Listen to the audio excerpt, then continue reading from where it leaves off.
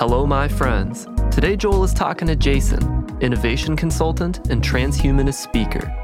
And they discuss how the younger generation's embracing of technology will impact society, ethical concerns surrounding genetic modification and cyborgs, and why understanding consciousness may be the next frontier. All of this right here, right now, on the Modern CTO Podcast. Here we go. This is the Modern CTO Podcast.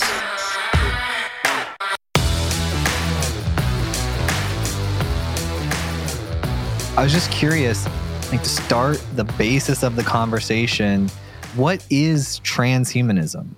So transhumanism is the idea that man is merging with technology. So over the years, we've shortened the time. Thinking about like the phone booth, right? If you had a business, you had to stop and pick up the phone to the phone booth, call your secretary, get those messages. So we've shortened that distance.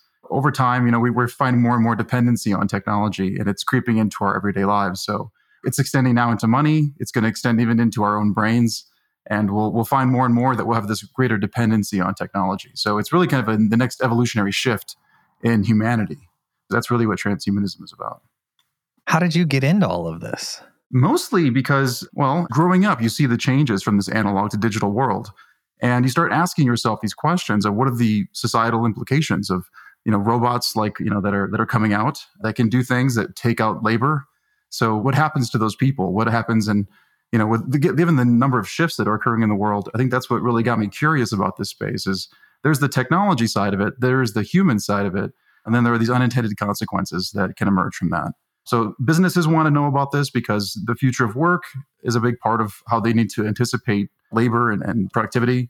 But there's also the future of education. How do we, train ourselves up when we're still basically doing, the same things we did in the 1980s and 90s?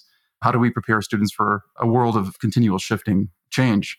So that really got me curious about this space and hopefully define some solutions, because I don't think it's really something we can debate the morality of it and the ethics of some of these technologies and whether we should or shouldn't. But to be honest, it's a freight train. It's not going to stop. So it's more of a question of how do we take this technology and understand the shifts that are occurring and how do we position ourselves? Right. Yeah, I'm a Christian, but there's a spectrum of Christians, right? Yeah. Being a technologist, right, my whole life, I never liked this idea that, everyone would be like, stop playing God and things like that. I'm like, well, first of all, God made us. So any technology that we created, we're good. It's just how we're using that technology. And so I never really liked that argument holding technology back because I just didn't really identify with it. But I'm curious, like you said, there's several different problems that we're trying to solve, everything from, what is it called? The income? What is it? Universal basic income. Universal basic income. So you talked a little bit about that. You talked about how we prepare our kids. You brought up a lot of different avenues to take the conversation. But one thing they all had in common is they're problems or solutions to the problems. Have we come up with anything that we agree on? Is there things that the transhumanism community fully agrees on?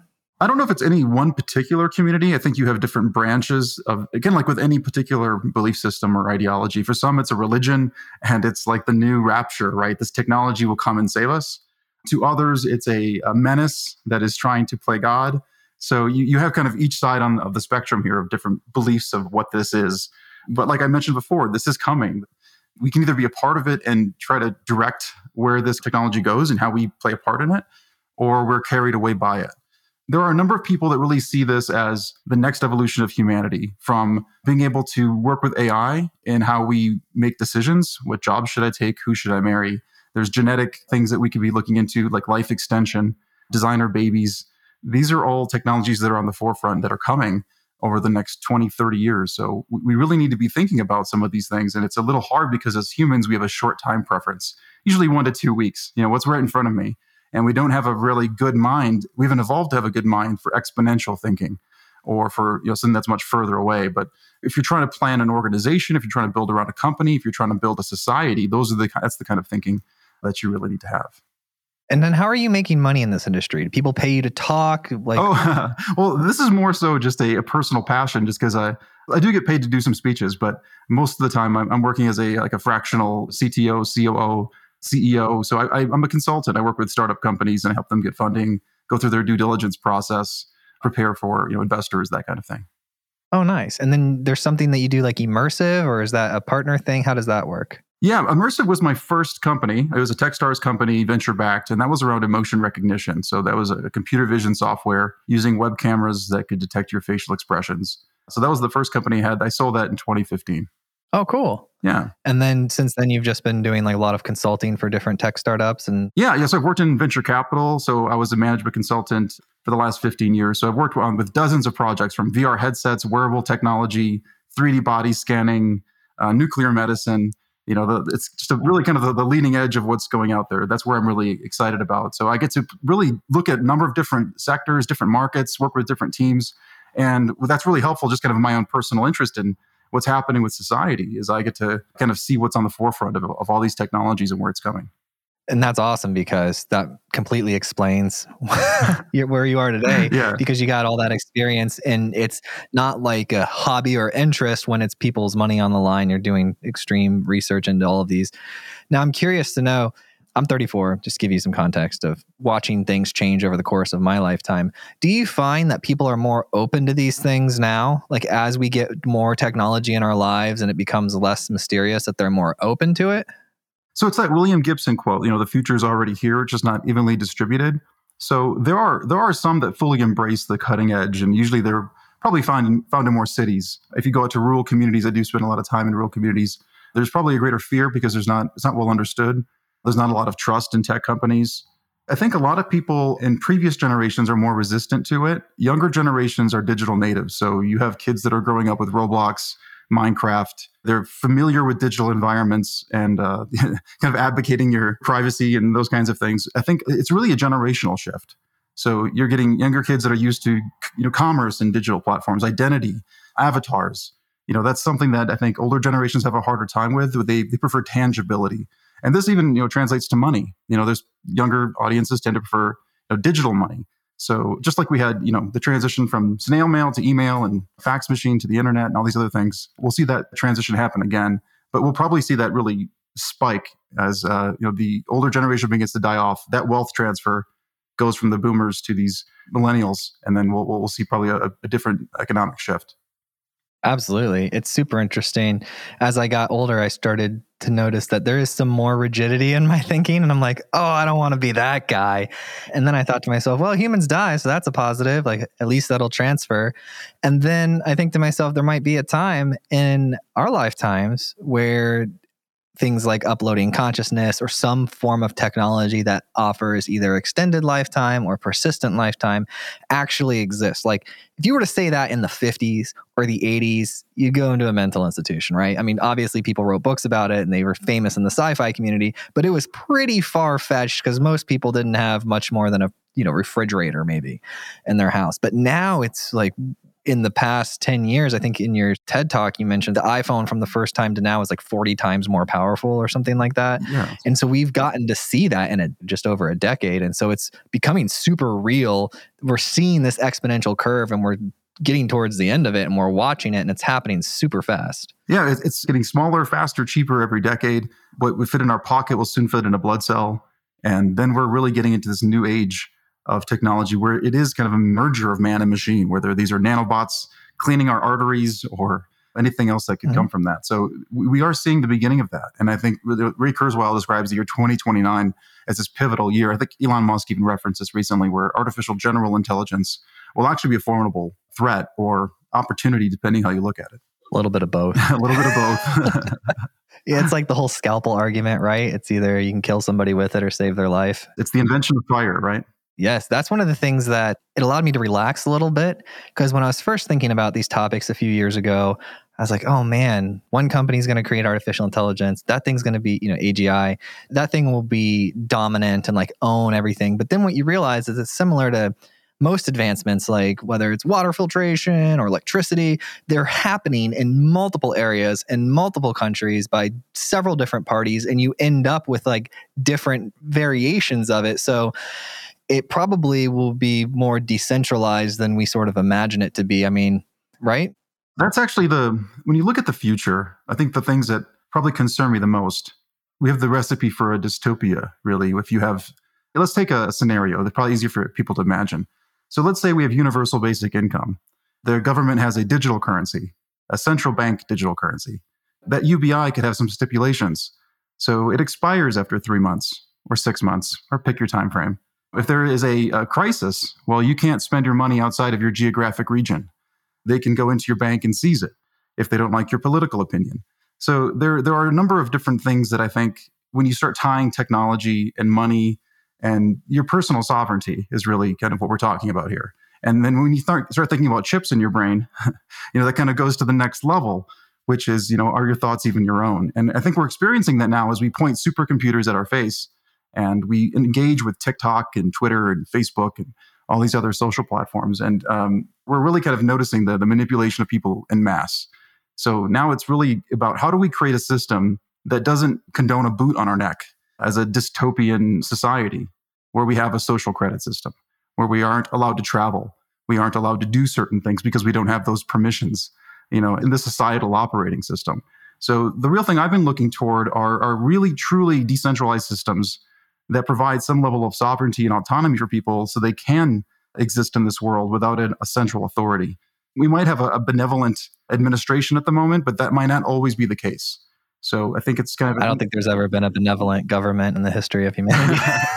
I agree. We aren't in the days of the 1990s, and I think that we should start looking at the world with some more skepticism, and people are beginning to do that, but they need to find those alternatives. Where else do I look toward? How do I get out of this hamster wheel, and what's the alternative is the question.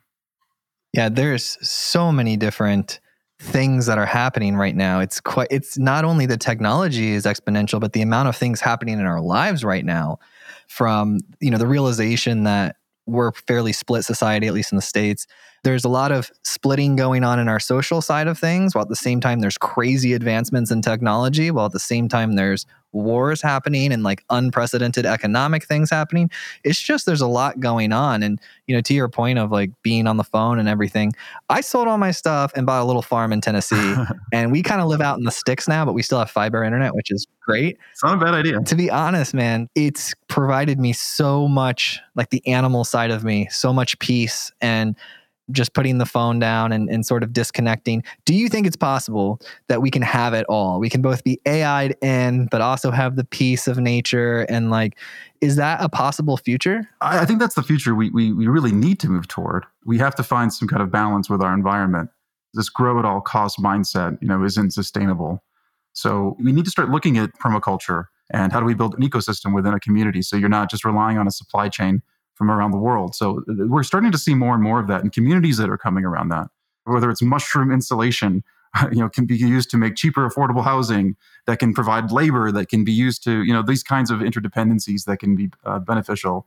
This is where rural communities come in. So there's a lot of capital, a lot of talent in the cities, but they are dependent on the needs of food and land. And so it's really kind of tying those two things together.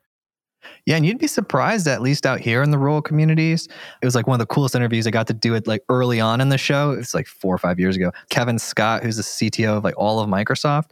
And I was asking him like, what are you really interested in? And he was flying around to different rural communities and farms and exploring how they're using technology, from using cameras to count cows to technologies to water the correct amount to predicting yields and crops and all of this crazy stuff. And I think it's a cool thing that these rural areas, to do their work more efficiently, are adapting technology. Yeah, it's a tool, right? So it's extending our reach. We have this amazing thing called imagination. It's an insurance policy for the future. So I think we've really used technology as an extension of humanity, and we're unique as an animal in that. So I don't see a problem with it. But you're right; it's a double-edged sword. It can be used in both ways. So it's really, I think, around the community and the culture that we can cultivate. But there is still a mentality of kind of hustle, go make the money. But we're kind of living in like two parallel realities. One in where the world continues to prosper and go in the way that we have this normalcy bias and we hope it will go. The other alternative is we have this dystopia and war and food supply shortages. And, how do you kind of position yourself in this world to really benefit or at least survive in either scenario? Well, the answer's simple, my friend. You start a podcast, call it Modern CTO. Become friends with all the great technology people, and then they can hack you out of the matrix in the future. Yeah, or you get a farm to go to, and you can go like raise cattle. Yep. You get like a little apocalypse, food apocalypse hub. I want to talk a little bit more about universal basic income. So I explored that at first, being a capitalist, knee-jerk reaction, screw that, right? But then researching and understanding how industries come and go throughout the course of humanity as new technologies are formed, industrial revolutions, et cetera, we've always had this problem. However, that's not a reason not to continue the conversation. We've always had a version of this problem. Now I believe it's amplified. Now I believe technology can come out that'll render an entire industry obsolete within a matter of a year or so, right? I think that's a possibility. Then when I see that, I'm like, all right, the structure or the framework for universal basic income, I think could be super useful to sort of help the people transition. So I'm in an industry and it gets completely decimated by some AI system. I can have some sort of income while I learn and grow into a new industry that is emerging or whatever it may be. But I think a lot of people, when they hear universal basic income, they think, I'm going to give this person money forever. And I think that kind of hurts the argument, but that's just my perspective of universal basic income. And I don't research it a whole lot. What are your thoughts on all that stuff I just said? So from a very human perspective, I understand the need because the costs are rising greater than the wages. So let's say I walked by someone asking me for a petition for a $15 an hour minimum wage. And my thought is, okay, by the time this passes, the rate of inflation is going to make it so you're going to need to raise that up to 25. And by the time that passes, you're going to need it to go up even higher. So there's a couple of problems with UBI that I see. One is that if you give someone an income, you're going to really kind of bifurcate society in a way. So for example, as a company, those costs we passed on to the consumers, but I'm also going to take into account the UBI that employee makes and deduct it from the price that I would normally pay them. So you're kind of advocating that responsibility onto the government in a lot of the ways that Walmart has done that with healthcare for their workers. So I can see that happening also in finance. The other thing I worry about is its ability to be used as a method of control.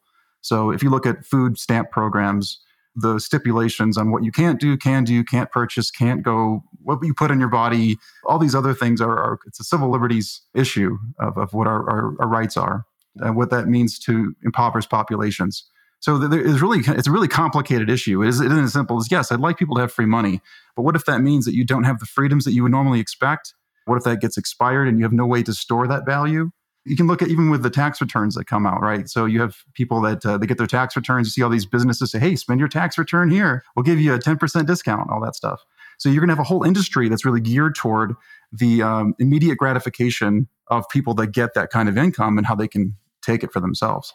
So the issue I have is the bifurcation and really what does that mean for the dollar when you're constantly printing more and more money and we have this endless supply? It actually hurts everyone. It is a complicated issue, but there's kind of the two sides of it, both at a macro level for civilization, but also on an individual level for those people that need food and they need to survive.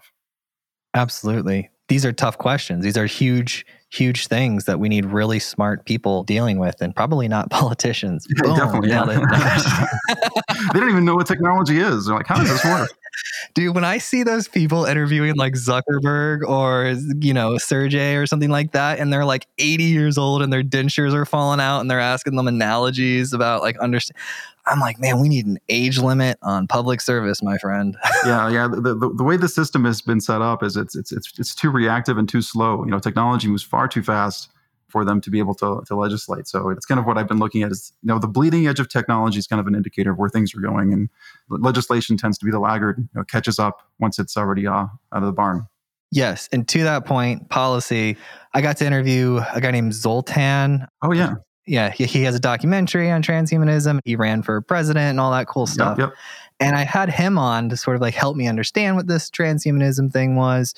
And a couple questions came from that. So the first thing that came up was my initial thought of transhumanism was heavily based off of Elon Musk saying we're already cyborgs. It's just the bandwidth problem between us and our phones. And then his whole startup with the Neuralink. And then it was heavily geared towards embedding electronics into your body.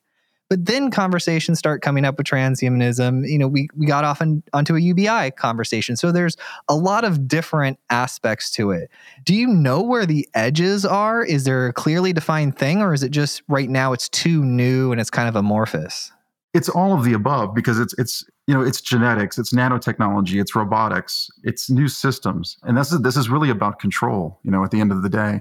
So if you look at the proponents like the Zoltans of the world, and then you look at people like Alex Jones, the InfoWars folks that see transhumanism as a tool of the global elites to enslave humanity, they're not wrong, both sides, because those are two potential futures that we're trying to either move toward or away from. So, you do kind of have both camps of those that are worried about the overreaches of this kind of technology as it gets into biology, whether it means, you'll have a race of people like Gattaca, where you can't get a job if your DNA isn't good enough, if you're not smart enough, and your family was fortunate enough to change your genetics. And if you don't do that, are you putting your kids at a disadvantage? So you have these really tough decisions to make when you're a parent in the year 2030 or something like that. So what we're talking about is a fundamental shift in humans, in our evolutionary process. And we're, for the first time, actually dictating some of those things.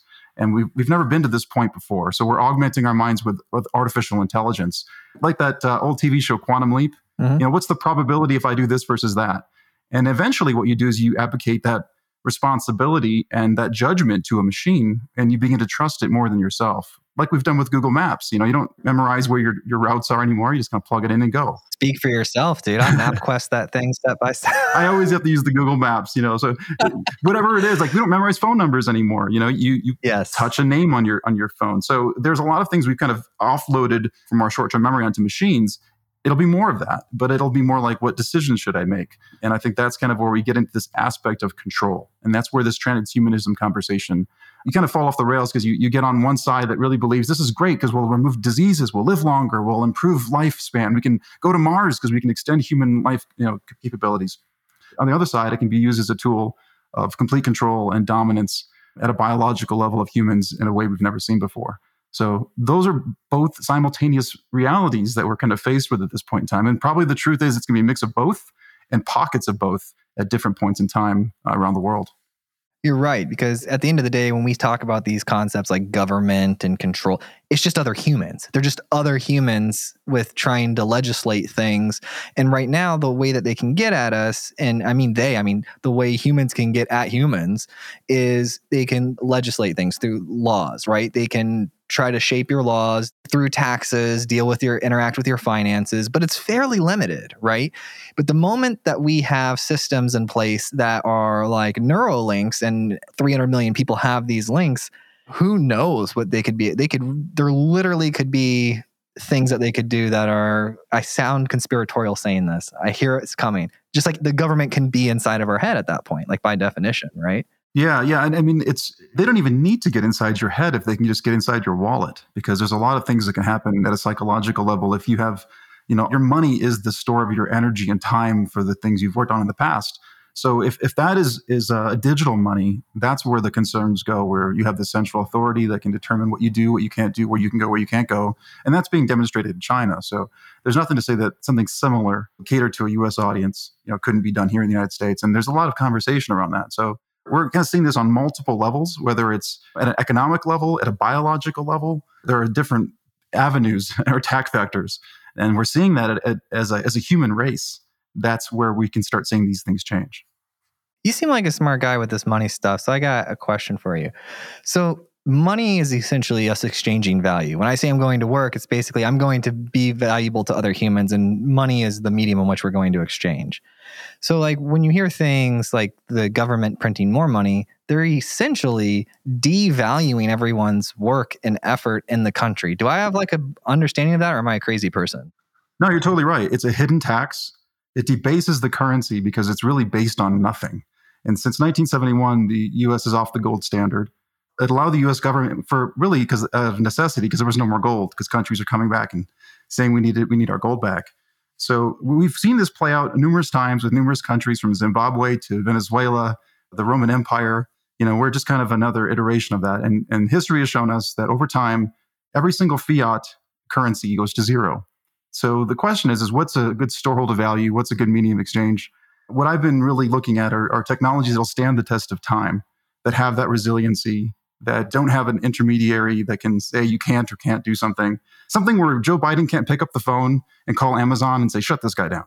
So a lot of my focus lately has been around Bitcoin, because it has that staying power, and it's a gravity that all other tokens follow, and has the most international adoption for especially small countries. So if you look at What happened recently, there was 44 countries that had almost like a Bretton Woods meeting in El Salvador. And these smaller countries can now band together with their own currency and not be reliant on the International Monetary Fund.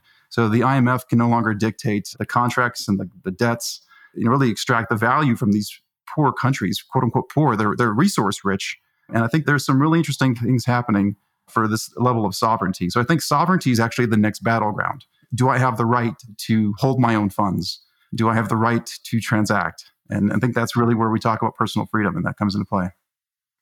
I want to talk about body modification, part of transhumanism. Yeah. What this ultimately comes down to is a matter of identity, right? So how do I identify myself and how do I want others to identify with me? It's going to be very interesting because we are getting into genetics. Let's say when you can extend the human lifespan and now a person is entering their prime in their 60s instead of their 30s or 40s. Does age necessarily have the same weight as it did before? So we're actually in this transitionary period. Do you identify with your avatar more than you do your physical self? Do we have warehouses of people that are fed tubes and they can live in their digital metaverse and that's their existence? So it's really kind of what we identify with, and it's a personal thing. So I think in days of the past, you identify with what you do for work as men. Women, in the past, it was really around the household and the children.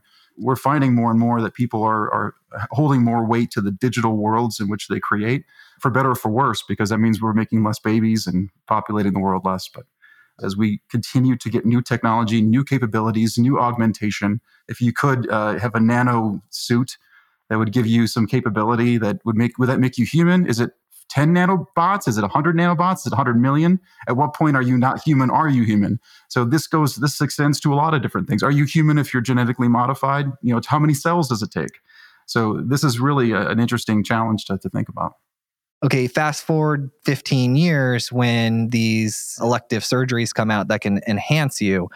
When they're talking about setting the age limit for being able to put a Neuralink in yourself. Oh my gosh. It's challenging because what happens if you look at the things that happen pre-birth? So for example, genetic modification. If I want to change my child's eyes, is that okay? But is intelligence not? Is strength not? That child doesn't get any kind of say in what happens in that situation. You do kind of have this aspect. You don't want parents that are pushing body modification. Go saw my kid's arm off because I want him to be a quarterback, in the robot league. It's not a bad idea, by the way. Write that one down. These issues, I think, are tough because they're so far ahead. We can't even predict some of the challenges that we're going to have then because we're still kind of wrestling with the ethical questions we have today. And these are more so cultural challenges we have because the worldview and the time preference and the mindset of someone in a rural community that's in a pretty homogenous community, they're going to look at the world differently and with different values than someone in a city who's in a melting pot of different cultures and people and things. And they have different ways that they value those things. Yeah. Absolutely. So we're saying transhumans pretty broad. So we're not limiting it to just electronic-based technology. Yeah, this could be CRISPR. This could be life extension. Okay. This could be organ printing. This could be a lot of other things that really, it's about extending humanity. If we want to travel the stars and get out of this solar system, that's really the thing that we have to do. So we need a way we can't put teenagers onto a ship for a 40-year. You need experienced engineers. So when they land, they can't be 80 years old either. There's a way to think through some of these things, and we have to build on top of the structures that we have. And augmenting humans and technology will definitely be the next step. I don't see a way around it. Yes. And to that point, when will it get to the point where Jurassic Park can resurrect a pterodactyl, we can cut its wings off, build an API, and I can attach them right here? How long until we got that going? Yeah. We're talking a while, but yeah, I think this goes back to that conversation of what am I if I'm not even a human, if I'm a consciousness, and if I have, let's kind of project, 30, 40, 50 years, and there's nanotechnology, and I can create a vessel for my meat suit, that I want to have wings, that there's things that we can't even imagine that are going to be on the horizon. And this is where we're coming into this cultural, technological, economic battle for different interest groups that see humans as something uniquely different. If you talk about two different religious groups, they'll see humans and life as fundamentally sacred. You look at materialists, they'll say, no, we're just a bag of meat and these bones, and we can do whatever we want with them. There are ethical concerns when it comes to children and reproduction. But the discussions and the decisions we make in this time will have ripple effects for forever. And we may be, in fact, one of the last human natural born generations on this planet. Yeah, I get it. As you were talking, I'm interested in the rise of this technology helping us understand ourselves better. For example, I went on this deep rabbit hole about a decade ago. Somebody had said something along the lines of, well, we don't even understand consciousness. And I was like, what? We don't?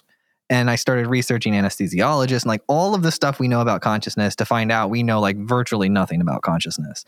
And I think that that's fascinating because as you said, like, you put the pterodactyl wings on me and now am I human or am I a field of consciousness occupying this meat/pterodactyl suit, right? Yeah. I mean, I think even especially in the last few years, a lot of us have even been coming to wonder, what is this reality and this narrative that we've been fed? This materialist world, and this is all there is. And we wonder why we have all these mental health issues of people breaking down, because there's more to that. We actually live a majority of our life, all of our life, in our heads, in this consciousness. And so as we begin to kind of unravel what that is, I think we'll find more and more about ourselves. And that seems to be the next frontier is consciousness. And you're starting to, with the decriminalization of entheogenic plants like psilocybin mushrooms, ayahuasca, DMT, the scientific community is waking up to this as well. So all of these trends are hitting in really an interesting intersection, because from here on out, this is going to have some amazing cascading implications for how we see ourselves, how we see the world, how we see each other, and that we don't necessarily have to view each other as separate. We might all be the same consciousness experiencing ourselves in different points of view. I always have this like recurring thought, daydream type deal that I think similar to, we can see different waves of light when we have like goggles on, like IR, right? We can see that. But like if I were to go in the 1800s and tell you that there's this invisible light around us, you'd put me in a mental institution, right? But now we have this technology to see it. I believe one day we will have technology in a state where we'll understand how we are all connected. And I really believe that. I think we are all connected somehow. I don't know exactly how you would describe it, whether it's a web of connection or whatever it may be, but I do believe, and I know I've heard people like Neil deGrasse Tyson talk these things down about like, you haven't thought about someone in 15 years and then boom, you think about them and then they call you within like 20 minutes. Like there's weird stuff that's like that. He says, oh, that's normal and all this stuff. And I'm just like, I'm subjectively like I'm having this experience, and you look around the world and you see in every single culture there's some religion that has some formula or set of rules that helps you connect to the spiritual thing better, and everyone argues about the set of rules of how to connect to the spiritual part of yourself, and that's religions, right? So I think one day this technology will actually help us figure out how we are all connected. And one of the crazy news stories of the year is that the government acknowledges UFOs, and it's not even in the papers or people talking about it really. And that really could fundamentally shift our understanding of the universe. Are these us in the future? Are they human time travelers? Are these interdimensional beings? Are these aliens from another, planet or solar system? So it's really the mindset of the collective. Once the mindset of the collective changes and says, wow, we see the world differently, that's kind of the moment I think we're all waiting for is humans to wake up and realize that we're all on this together. We're all on this big rock flying around the solar system, and we better learn to get our act together if we want to keep on it. Thank you so much for listening. And if you found this episode useful, please share it with a friend or a colleague who you think would get value from it. And if you have topics that you would like to hear discussed on the podcast, either add me on LinkedIn or send me an email, joel@moderncto.io. Every time I get an email or LinkedIn message, it absolutely makes my day and inspires me to keep going.